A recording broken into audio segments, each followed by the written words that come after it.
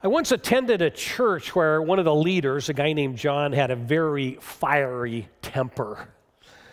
And I was told that when he would sit in meetings with other leaders, he was the kind of guy that would raise his voice and yell, and he'd pound the table, insisting on getting his way in all things. On 2 occasions, I watched him get into a really loud, heated argument with church members in the lobby right after the service. And it was very distressing. It was very unsettling. His anger was not well received by the church. Well, I gently approached one of the other leaders and said, what's going on here? And here's what he said to me. He said, John's one of those guys that just has an anger problem. And he's always been that way, and he always will be. What we need to learn to do is just show him grace. I have to say that didn't sound quite right to me. And I was a very new and very young believer at that time. And I thought, as I'm reading this Bible that I've been given, I'm starting to learn about God's truth. It says in the Bible that leaders are supposed to be self-controlled and sober-minded and not quarrelsome, and John was none of those things. And so it took me a long time to get it all sorted out, but ultimately I realized that church was confused because they weren't extending grace, they were practicing tolerance. And those two things may look similar, but they're not the same.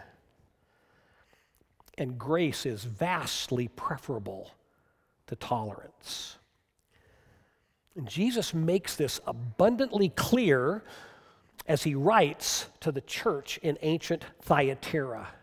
And through this letter of love that we're about to read, Jesus helps us grasp the vital difference between tolerance and grace. As usual, though, Jesus doesn't begin by tackling the problem. He starts by commending the church for an area in which they excel. And you know what this church is doing really well? They're growing. They are a growing church. So let's look at the book of Revelations chapter 2, starting in verse 18. These are the words of Jesus, and he says to the Apostle John, who is serving as his divine secretary, recording these words, Jesus says, "Unto the angel of the church in Thyatira write, the words of the Son of God, who has eyes like a flame of fire, and whose feet are like burnished bronze. I know your works, your love and faith and service, and patient endurance, and that your latter works exceed the first." Now, as we've seen in each one of these letters that Jesus dictates to the churches, he wants to get their attention. And he starts off by each church being given a very vivid, distinct image that describes Jesus, and it's different for every church. And in this case, Jesus describes himself, he portrays himself as the Son of God whose eyes blaze with fire. In other words, his gaze burns. His gaze penetrates. Jesus sees more of us than just what's evident on the outside.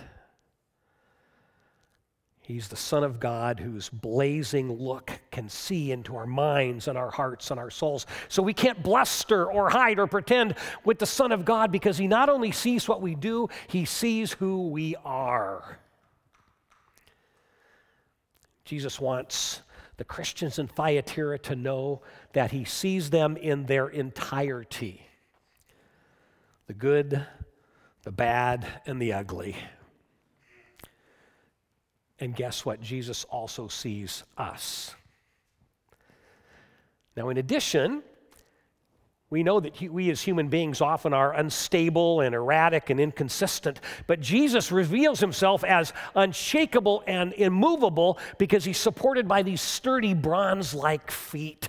Jesus wants us to know that he is solid and he's reliable. And we know that we can't always fully trust ourselves or others, but we can fully trust Jesus.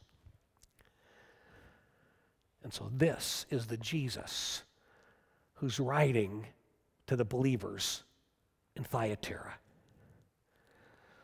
And at the outset, before we get into the heart of the message, we need to understand how similar those people were to us, because their city was a lot like modern-day America.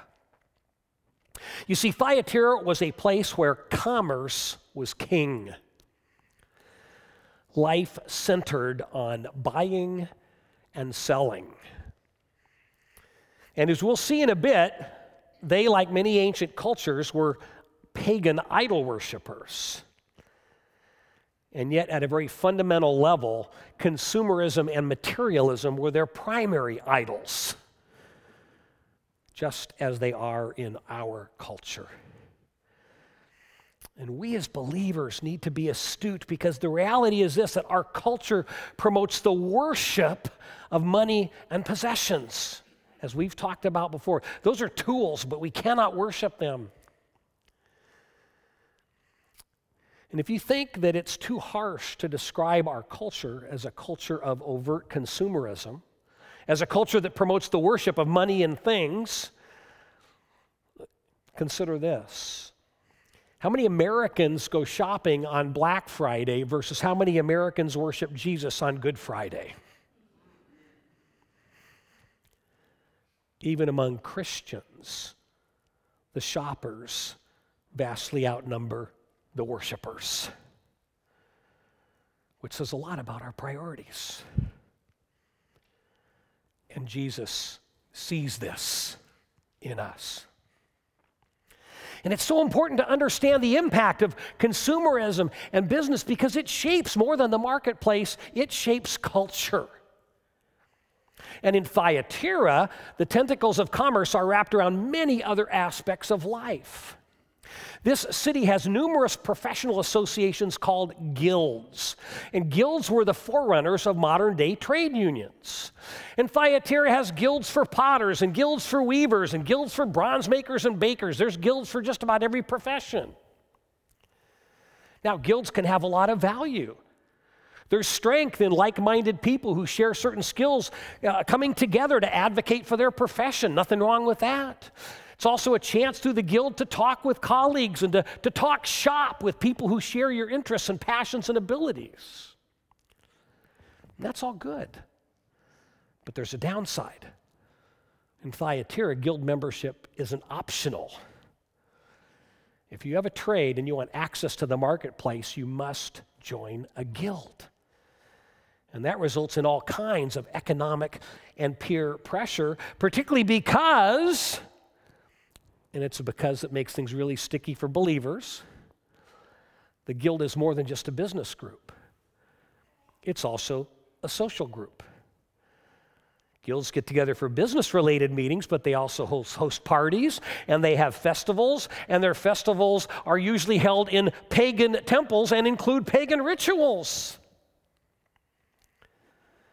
So Christians in the Thyatira church, most of whom belong to a guild, they face a huge challenge.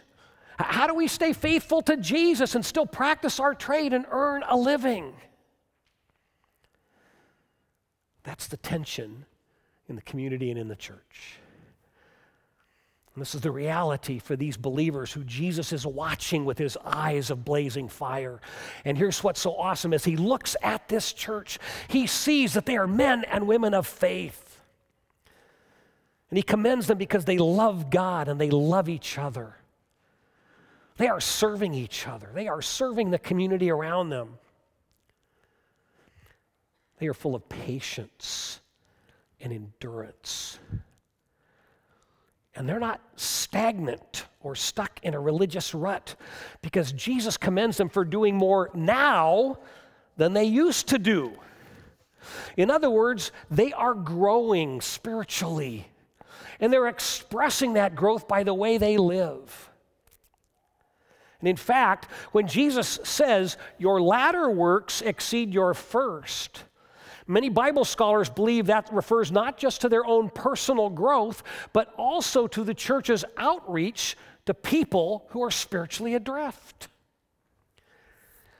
In other words, Christians in the Thyatira church are sharing their faith and getting outsiders connected to Jesus. They're helping people become members of God's family.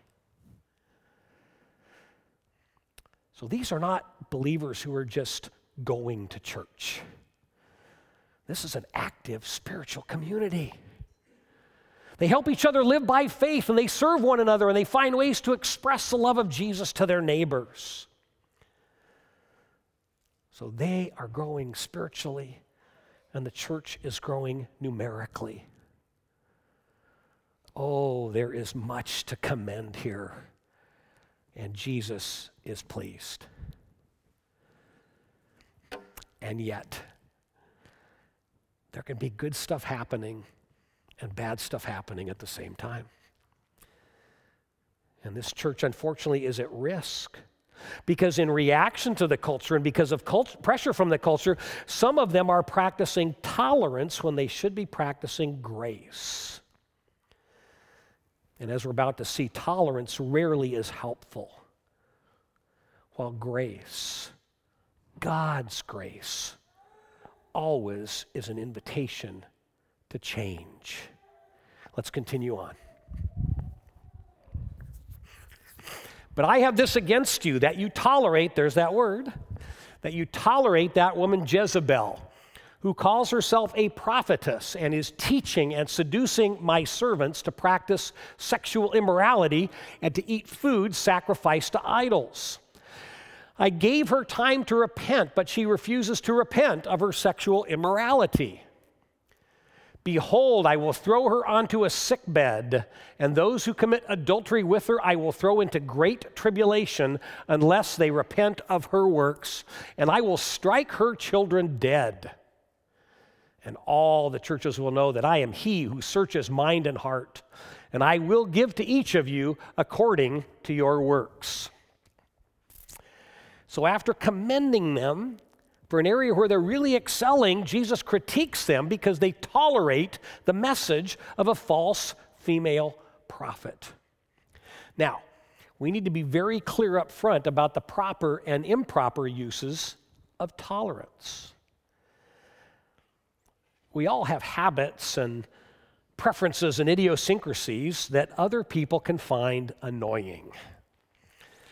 And we encounter that regularly in all of our human relationships. Roommates and spouses deal with that kind of stuff all the time. Isn't it amazing that two adult people can have an intense argument over something like how to load the dishwasher properly? Or whether to use bar soap or liquid soap in the bathroom? There's a lot of areas of life where we create friction with one another. And in those kinds of areas, a little tolerance can go a long way. To get along, we need to be tolerant people, but that's not what we're talking about here. We're talking about issues where behavior actually is harmful. Which way you put the roll of toilet paper on the spindle isn't harmful. And I've heard of couples having knockdown, drag-out arguments over that. But see, we're talking here about when someone's engaged in a behavior that's harmful to themselves, harmful to others. And in those kinds of situations, tolerance is unloving and even can be dangerous. And so the issue with this woman Jezebel isn't, oh, she's too loud or she's too flamboyant. The issue is that she is doing and promoting evil. That's the issue. And Jesus makes that clear by referring to this woman as Jezebel, but it's a symbolic name, not a literal one. It's like today, if someone really evil appears on the world stage and we call him Hitler, that name gets thrown out a lot. Oh, that person, they're Hitler. Well, we don't mean that literally. We mean they're like Hitler. We're using that name to make a vivid moral comparison, and that's what Jesus is doing here. He's linking this prophetess in Thyatira with the actual Jezebel of the Old Testament, whose story is recorded in the books of 1st and 2nd Kings. And that Jezebel was very evil and very crafty. because she wanted to subvert the people of God, and she did it in a very covert way. So if you want to subvert God's people, you don't try and lead them away from God. You just try to graft other corrupt stuff onto God. And that's what the original Jezebel did. You don't need to turn away from the God of Israel. You just need to worship all these other gods too. Just add some other stuff. And this Jezebel equivalent in Thyatira is doing the same thing. She's not telling people to turn away from Jesus. She's just trying to stir paganism in and mix it into Christianity. And by claiming to be a prophetess, she's saying, God spoke to me and told me to tell you this. That's evil. It's destructive. It's harmful to her. It's harmful to the church. By the way, a little side note. Some people have used this passage to claim that women cannot be prophets. But that's clearly incorrect, because in the book of 1 Corinthians, the Apostle Paul tells us that there were female prophets in the early church. And so the issue here in Thyatira is not the sex of the prophet, but the message of the prophet. And the message of anyone who claims to be a prophet, male or female, must be tested against the truth of God's word. And her message is false. It's deadly false. And yet it's so very appealing to guild members who must regularly deal with the temptations of paganism. And her message, which is to tolerate paganism, is an easy way out of what is a very uncomfortable social and business situation. And so to try to understand the impact, let's take a moment, and I want you to picture yourself as a guild member in Thyatira. It's time for the guild to meet.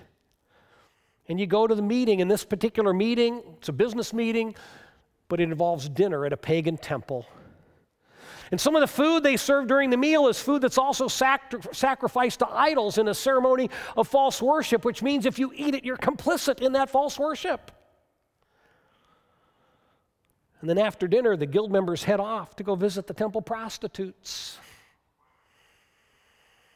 And they all do it because you're part of the group.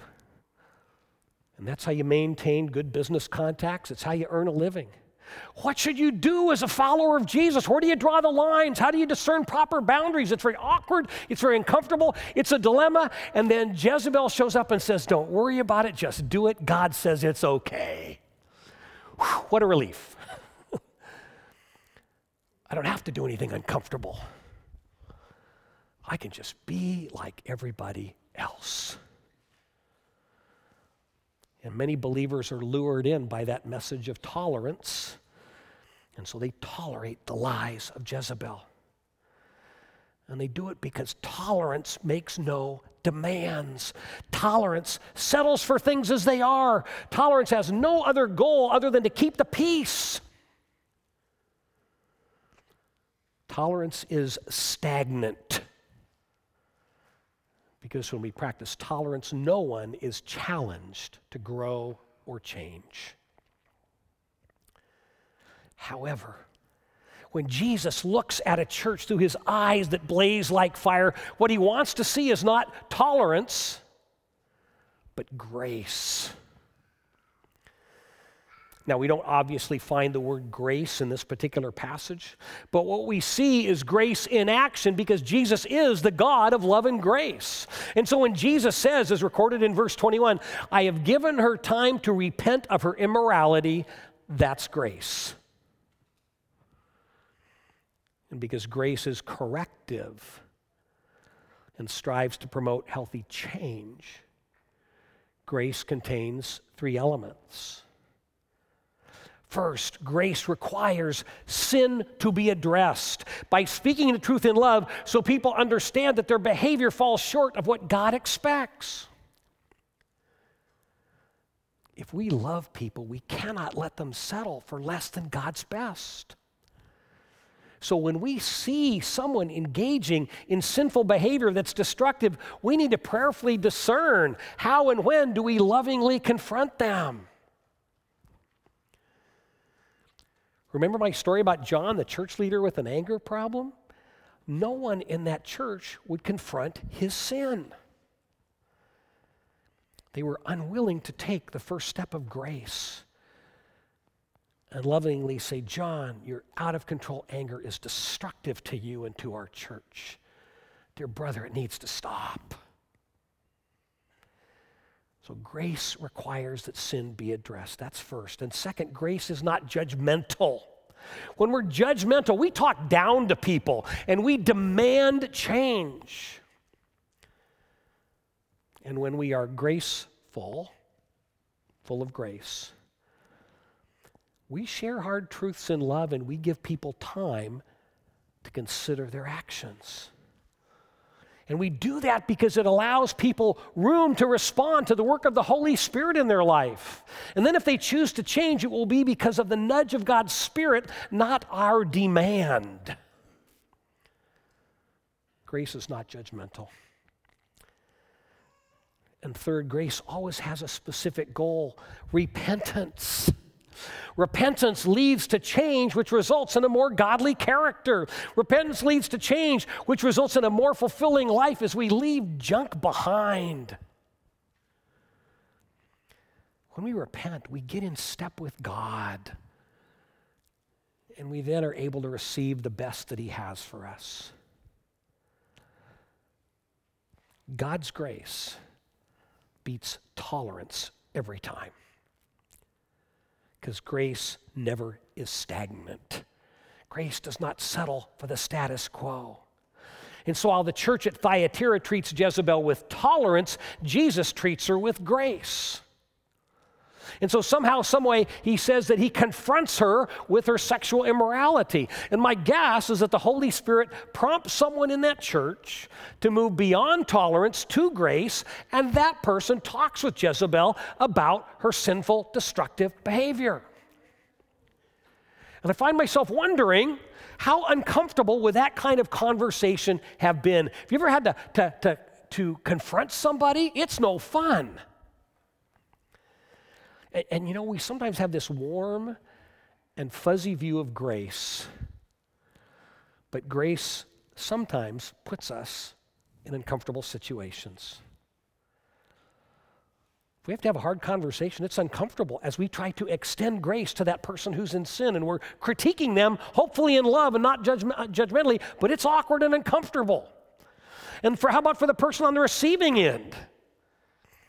As they lovingly hear our critique, and who's invited to embrace grace and to repent and make some changes. It's uncomfortable. That's why we avoid it. But love compels us to do it. And the Apostle Paul gives us in the book of Galatians chapter 6 some advice about how to have those kinds of conversations. Galatians 6:1-2 says, "Brothers, if anyone is caught in any transgression, you who are spiritual should restore him in a spirit of gentleness." Oh, key word. "Keep watch on yourself lest you too be tempted." And then this, "Bear one another's burdens and so fulfill the law of Christ." So if we learn from this situation that Jesus has with Jezebel and we apply Paul's advice here about how to handle a confrontation, then we understand that if we have to confront someone in love, we do it lovingly, we do it with gentleness, and we do it with humility, because we're all subject to temptation. And we need to do it with gentleness and humility, because it might be that a few months or a few years down the line, that person might need to confront me about a shortcoming in my life. We all stumble at times. We all fall short at times. And in the healthy give and take of life together in God's family, there's times when I might need to gently confront you and you might need to gently confront me.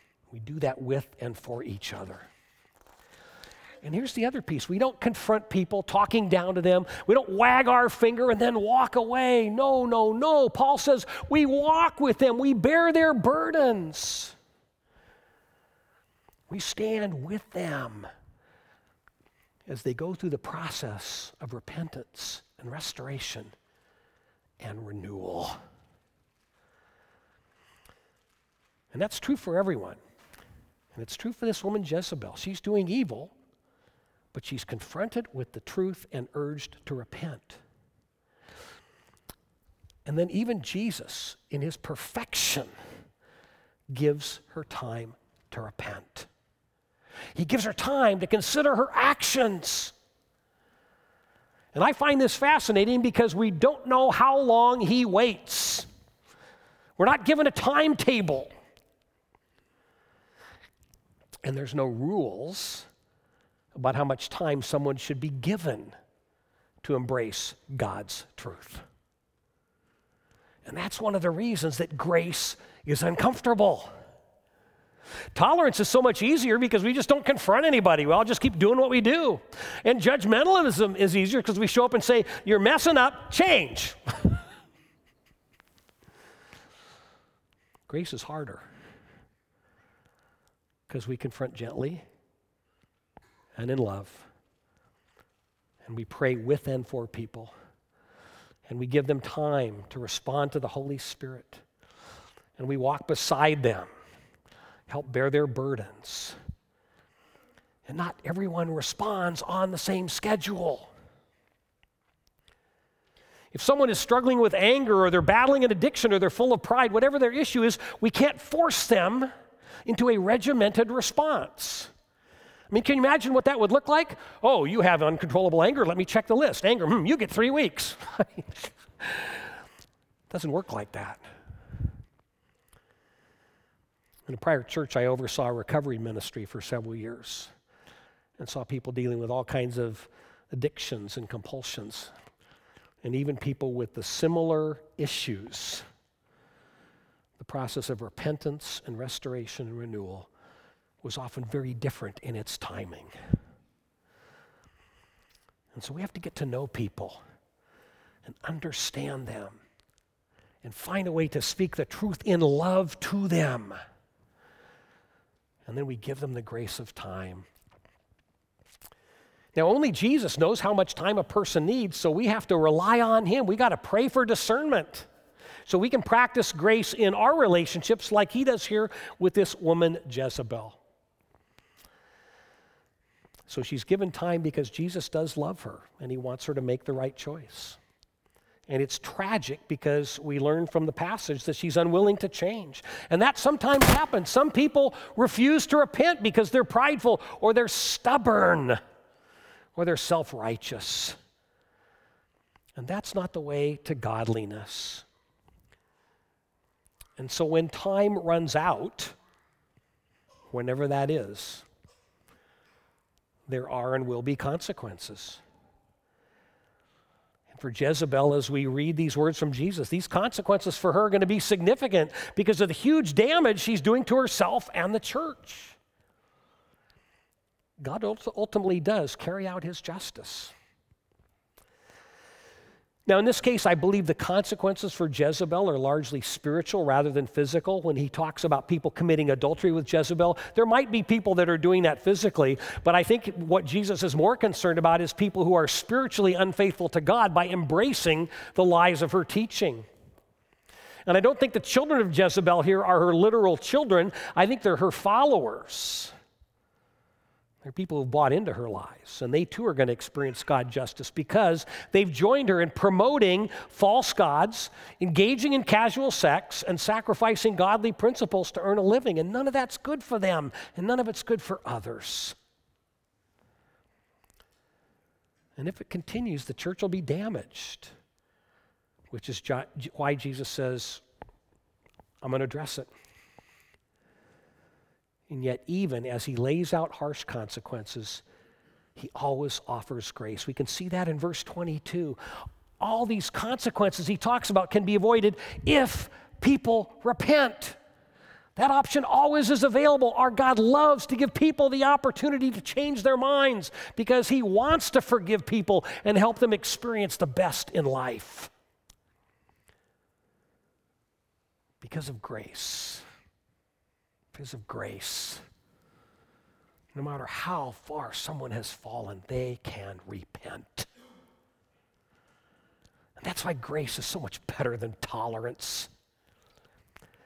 Because tolerance leads to stagnation, where no one is ever challenged, no one's ever made to feel uncomfortable, and no one ever grows. And then we miss out on the best that God has for us.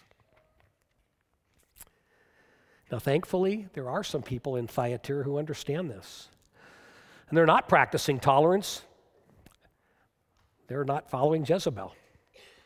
And so in the very last part of the letter, Jesus directs his comments to those people and urges them to keep pressing on, to listen carefully to what the Holy Spirit is telling them, and to stand firm in their faith. Let's look at the final comments from Jesus. But to the rest of you in Thyatira who do not hold to this teaching, which means they're not being tolerant, who've not learned what some call the deep things of Satan, to you I say, I do not lay on you any other burden, only hold fast what you have until I come. The one who conquers and who keeps my works until the end, to him I will give authority over the nations, and he will rule them with a rod of iron. As when earthen pots are broken in pieces, even as I myself have received authority from my Father, and I will give him the morning star. He who has an ear, let him hear what the Spirit says to the churches. So there's a faithful core in Thyatira who are standing firm against the lies of Jezebel. They're resisting cultural pressure, but they're not isolating themselves from the culture, because Jesus started out by commending the church for growing. He said there's spiritual growth happening in this church. There's outreach happening. There's evangelism. People are coming in. Where's that coming from? I think it's coming from this faithful core. And if they were standing firm by isolating themselves from the culture, well, they'd be protected, but the church sure wouldn't be growing. So I think it's a logical inference that this faithful core figures out how and where to draw appropriate lines as they do business in the midst of an unbelieving world. And I find myself wondering, what would that look like? What would a Christian in Thyatira do? What strategies and tactics would they adopt to stand firm and hold fast to Jesus, and to not isolate themselves from the culture and eliminate their ability to make a living? So maybe they would do something like this. When their guild holds a meeting, they know it's going to be built around a pagan meal. And so that night, they fast. They go to the meeting, they show up at the dinner, and when the food's passed, they say, "No thanks, I'm not hungry tonight." They might even say, "I'm fasting," because fasting was done in those ancient cultures. They just skip the food and participate in the meeting. And when the business meeting's over and the meal's over and everybody heads off to the temple prostitutes, they get up and they politely say goodnight, say, "Hey, thanks for a great business meeting, I need to leave." They just go home.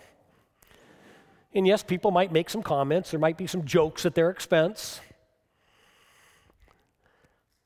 but it's a way to stay engaged with the culture and to stay true to Jesus. Whatever it's like, this core knows how to draw good boundaries. And as a result, they're able to love Jesus and love their neighbors and lead some of their neighbors to Jesus. And so Jesus commends them and he says, keep at it, stand strong, hold firm. And then he concludes the letter with two promises. First, when God's kingdom fully arrives in the future, faithful followers of Jesus are going to live with him and reign with him forever. And based on what we just read, in some unique way, victorious believers are going to have authority along with Jesus to carry out God's justice. And I don't pretend to fully understand that, but it's a significant honor. And it's a reminder that faithfulness to Jesus in this life pays dividends in the next. The second promise is that Jesus will give us the morning star. Now that's really cool because that's Jesus referring to himself. In Scripture, Jesus is described as the bright and morning star, which means in the next life, we're going to be incredibly close to Jesus because he will give us himself. And I've often thought about how amazing it would have been to be one of the original disciples, to get to spend 3 years on the road with Jesus, talks around the campfire, conversation over meals, all the interaction as you're walking the dusty roads. It would have been so cool to have that intimate time with Christ. Well, guess what? In the fullness of the kingdom of God, I won't have to wonder what it's like to be intimate with Jesus like that, and neither will you, because that's what our life will be like every day. And that's because Jesus will give us the morning star. Oh, what a rich promise. To spend eternity in consistent, ongoing, intimate relationship with my Lord and my Savior. To know him as a friend, to do life with him. Oh, that is a promise worth holding on to. And that's a promise worth living for. And because of that promise, then I want to embrace what Jesus says to the Thyatirans. I want to stand firm in my faith. I want to hold fast to what I have, to what I've been given by God. And as an expression of my faith in Jesus, I want to continually discern how to practice grace rather than tolerance. Because grace is what makes a difference in my life. And grace is what makes a difference in our life together. If I live by grace and not tolerance, I can help our church be stronger. If I live by grace and not tolerance, I can represent Jesus wisely and well in the midst of this unbelieving world. And that's the heart of this particular letter to the church. Jesus sees us, and he wants to see us growing, and he wants to see us practicing grace, and he wants to see us standing firm, and he believes that, yes, we all can do this, even as we live and conduct business in the midst of an unbelieving world. Now, as you and I interact with people outside the church, we're often going to face challenges like the ones faced by the Christians in Thyatira. And very often these challenges and temptations that we have to deal with arise in the course of our work, because it's in the workplace where we spend so much of our time and where we interact with such a wide diversity of people. And I do know what that's like because of the years that I worked in the marketplace before I went into the ministry. And I often faced situations where I was tempted, and I had to discern how and where to draw the lines. I'll never forget the night that I was invited to go out to a business dinner with some colleagues. So after work, we left the office, we went out to the parking lot, we hopped in Mitch's car. There were 4 of us. We drove in Mitch's car off to the restaurant, had a nice meal, talked shop, did all that. Meal ended, we drove back to the parking lot. We sat in the car because we were chatting and just hanging out. And then Mitch reaches over, reaches into the console, and pulls out a hash pipe and lights it up. I wasn't ready for that. I hadn't expected that. And he starts passing it around. So there's the moment. What do you do? The first thought that went through my brain, I don't do that, I'm a Christian. How would that have been received? As judgmentalism. Wouldn't have helped my relationship with those guys. I just said, no thanks. Passed it on. Nobody said a word. Now, I didn't really want to keep smelling that stuff. So I let the conversation continue, and I worked it to a close so we could lightly, in the evening, and then we got out of the car and went on our way. And I spent a lot of time praying about, okay, what do I do with that? Here's a friend and a colleague. Some of these guys are doing things that I know is harmful to them. And I care about them as human beings, made in the image of God. If I respond with judgmentalism, I'll never, ever get close to them. If I just tolerate it, they'll never change. How do I respond with some grace? And I realized I had to earn the right to speak into their lives. And so I stayed in relationship with them, continued to socialize with them, periodically having to draw those kind of boundaries. And one of the guys in the group, a guy named Bob, I got very, very close to. And we started doing a lot of one-on-one socializing. And he started opening up about his own life. And as he did that, as he trusted me with personal things, there was a point then when I could begin to speak into his life and say, Bob, let me tell you some things about Jesus. Let me tell you some things about the God who I'm striving to follow. And I was able to help Bob see that there were parts of his life that were falling short of God's best. We had some powerful talks about Jesus. I got him to come to church a few times. Bob was getting so close to Jesus. When my company transferred me, he went off to another company. This was pre-internet, Facebook, social media age. We lost contact. I do not know how that story ends. I don't know what happened to Bob. But I do know this, that God showed me in that relationship how to not be judgmental, how to not be tolerant, but to practice some grace, and to become very good friends with a man who was very far from God and lead him much, much closer to Jesus Christ. And when God brings Bob to mind, I pray for him, and I pray for his soul. And I pray that somewhere along the line, he said yes to Jesus. Bob's not the only one. There was a young woman on my staff named Renee who was truly spiritually adrift. Delightful, pleasant, spiritually confused young lady. And her story's too long to tell. But God used me to plant some seeds in her life because I built trust with her and I could share about Jesus. She ended up leaving the company, going off. 3 years later, I got a letter in the mail. And she said, I just want you to know, you helped me take step 1 on my pathway to Jesus Christ. And today I'm following him. I never heard the rest of her story, but God used me to plant those seeds by being graceful, speaking truth, giving her time, letting the Holy Spirit do his work. I had another friend in the business world, and he was, well, it's probably fair to say he was being caught up in the spirit of Jezebel. Fred was a follower of Jesus, but as he was working his way up in the corporate ladder, he got all caught up into money and position and power.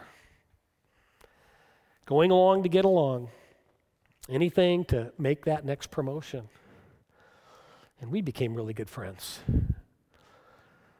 And God used me to graciously speak truth into his life and to help him get recentered so that what he valued more than material success and career success was following Jesus and being his hands and feet in the marketplace. Comes through grace. It was really cool because I got Frank recentered. He raised his kids in the church. I had the privilege of baptizing a couple of his kids. That was really, really exciting. And those things happened because I didn't isolate myself. I just invested lots of time in building relationships. Relationships, yes, that puts me into many uncomfortable situations. Situations where I had to discern, sometimes on the fly, God, how and where in this moment do I draw the line? And I'll be the first to admit I didn't always get it right. But I trusted that God would show me how to stay engaged so that I could love people who were far from God and draw them toward Jesus. And so the path I was walking was to stand firm in Christ without yielding to the culture and practicing not tolerance, not judgmentalism, but grace. Grace is what gets us there inside and outside the church. And what I've shared today, I'm convinced it holds true not just for the business world of Thyatira or the Willamette Valley. It holds true for every arena of our lives in which we intersect with other people. And maybe for you it's the classroom. Maybe it's your retirement community or your neighborhood. In addition to those places outside the church, it's certainly true for us here in the church. Wherever we are, whatever we're doing, Jesus sees us, and he wants to see us follow his example and learn to practice grace. Grace that promotes change and transformation. Grace that helps all of us stay firmly connected to Christ. Grace that strengthens our life together as his church. Grace that helps us share God's truth with unbelievers and hopefully lead them into the embrace of the Savior. Jesus says, he who has an ear, let him hear what the Spirit says to the churches. Well, we've been given the message. We know what the Spirit is saying. Are we listening? And will we live it out? Let's pray daily toward that end so that individually and as a church, we always will be agents of the grace of Jesus Christ. Please pray with me. Heavenly Father, we are so very grateful that we've received your grace, because your grace has given each of us an opportunity to repent and experience your forgiveness. Please help us to avoid the trap of tolerance simply out of a desire to be comfortable. Please help us avoid the trap of judgmentalism, which is so prideful and destructive. Instead, please show us how we can extend your grace to one another so that we grow and change.